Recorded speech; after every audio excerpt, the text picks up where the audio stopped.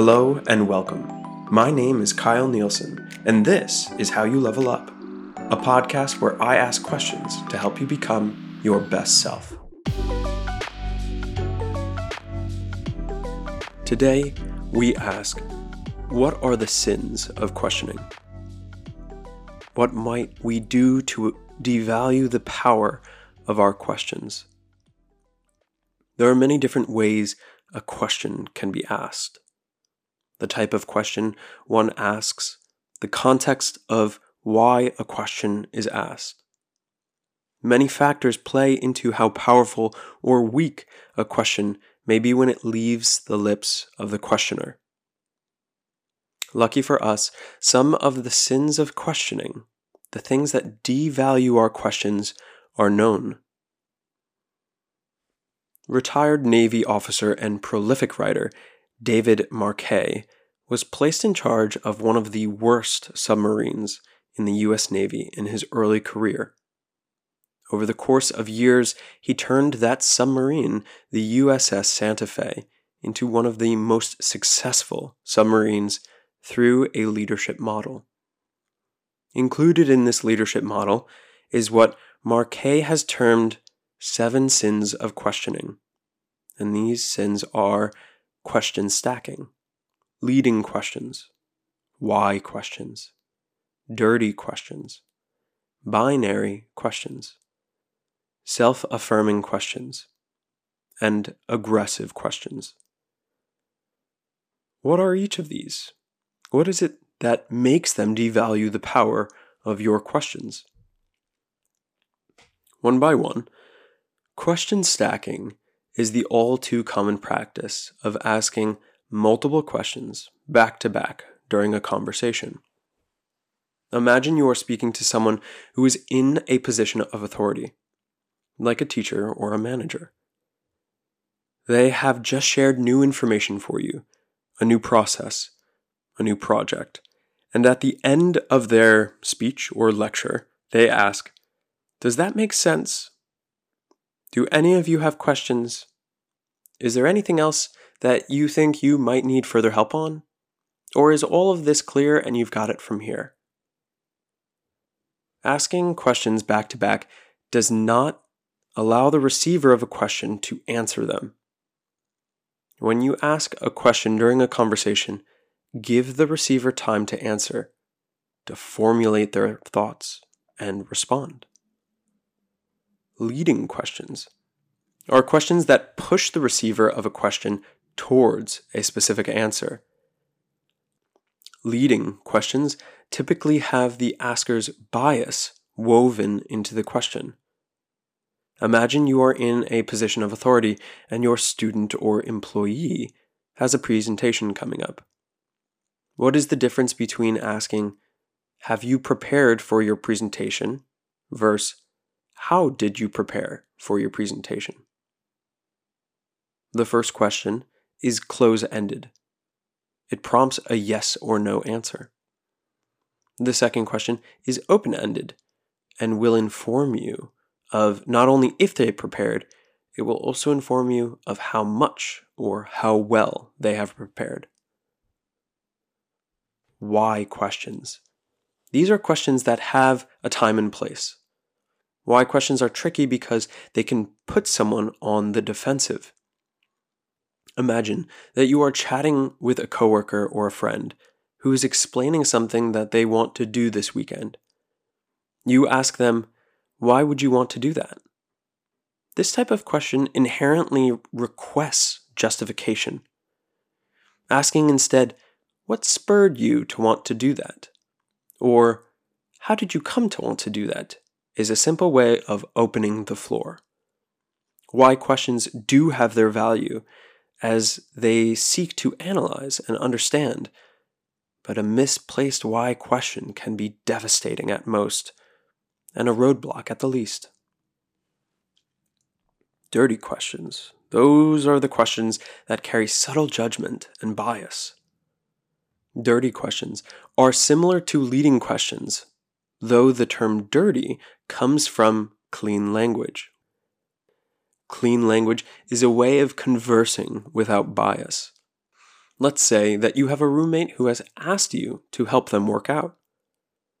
They've told you a few times that they want to work out in the mornings, and so when they wake up, you ask them, "Were you going to work out this morning?"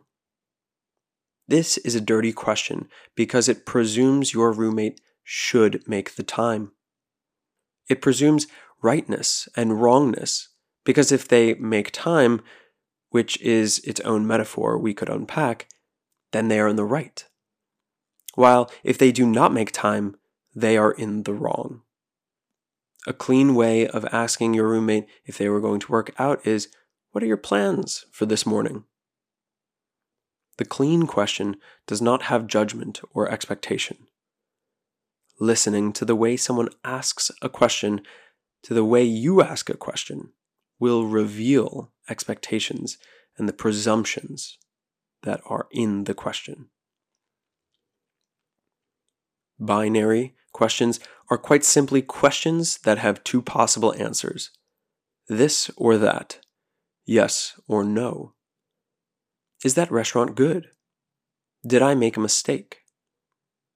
These are examples of binary questions. These questions prompt a response that is short and leaves room for missing pieces of information, missing pieces of context. So let's open the questions. Is that restaurant good becomes, what did you think of that restaurant? This open question makes room for nuance, for subtlety, for bits of information that weren't there because there wasn't enough room for them last time. The other person can now say, "I liked it, but the steak was cold." Or, "The wine was the best part. Here's the name of the bottle we purchased." The binary question of, "Did I make a mistake?" becomes, "What mistakes did I make?" Or, "How did I make a mistake?" These open-ended questions let the other person share details about the mistake they observed. You can find lessons in observations. There is no lesson to be found in yes or no. Self-affirming questions. These are similar to binaries as well in that they seek agreement on a specific topic. Self-affirming questions like, "Is everything tasting good tonight?" Or, "Did you have a wonderful stay?" These two questions are common to hear from a waiter or a hotel concierge. They ask the guest to agree, to avoid giving details because the person asking the question wants only to hear one thing: positive declarations. We must seek to remove aspects of anticipation, like the waiter thinking the food was good or the concierge believing the guests enjoyed their stay. Then we hear questions like, "How was the food tonight?" "How was your stay?"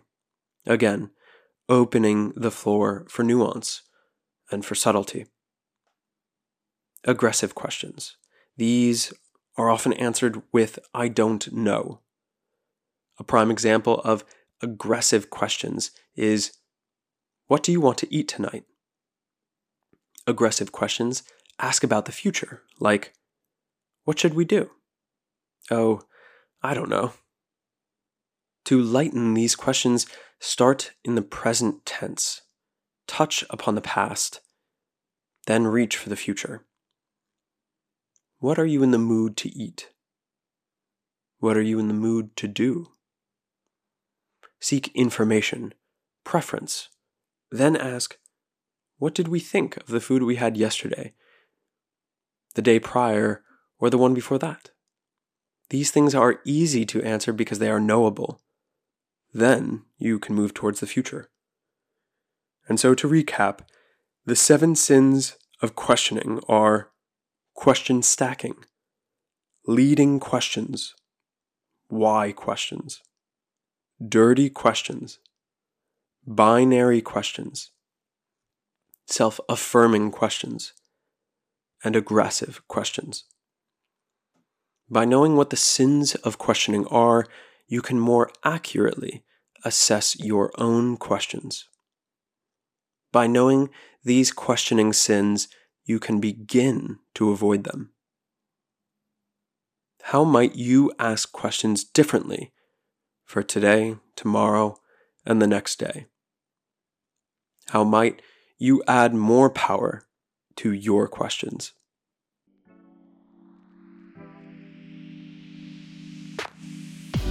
Thank you for listening to another episode. If you're enjoying the show, open up the app you're listening to this on and hit the like or subscribe button and give a 5-star rating. At least twice a week, you'll find a new episode asking you a new question, so you can strengthen your emotional independence, improve your communication skills, and upgrade your personal philosophy. So if there's a question you'd like me to dive into next, send it to any of these social media accounts connected in the show notes here. This is all about how you level up.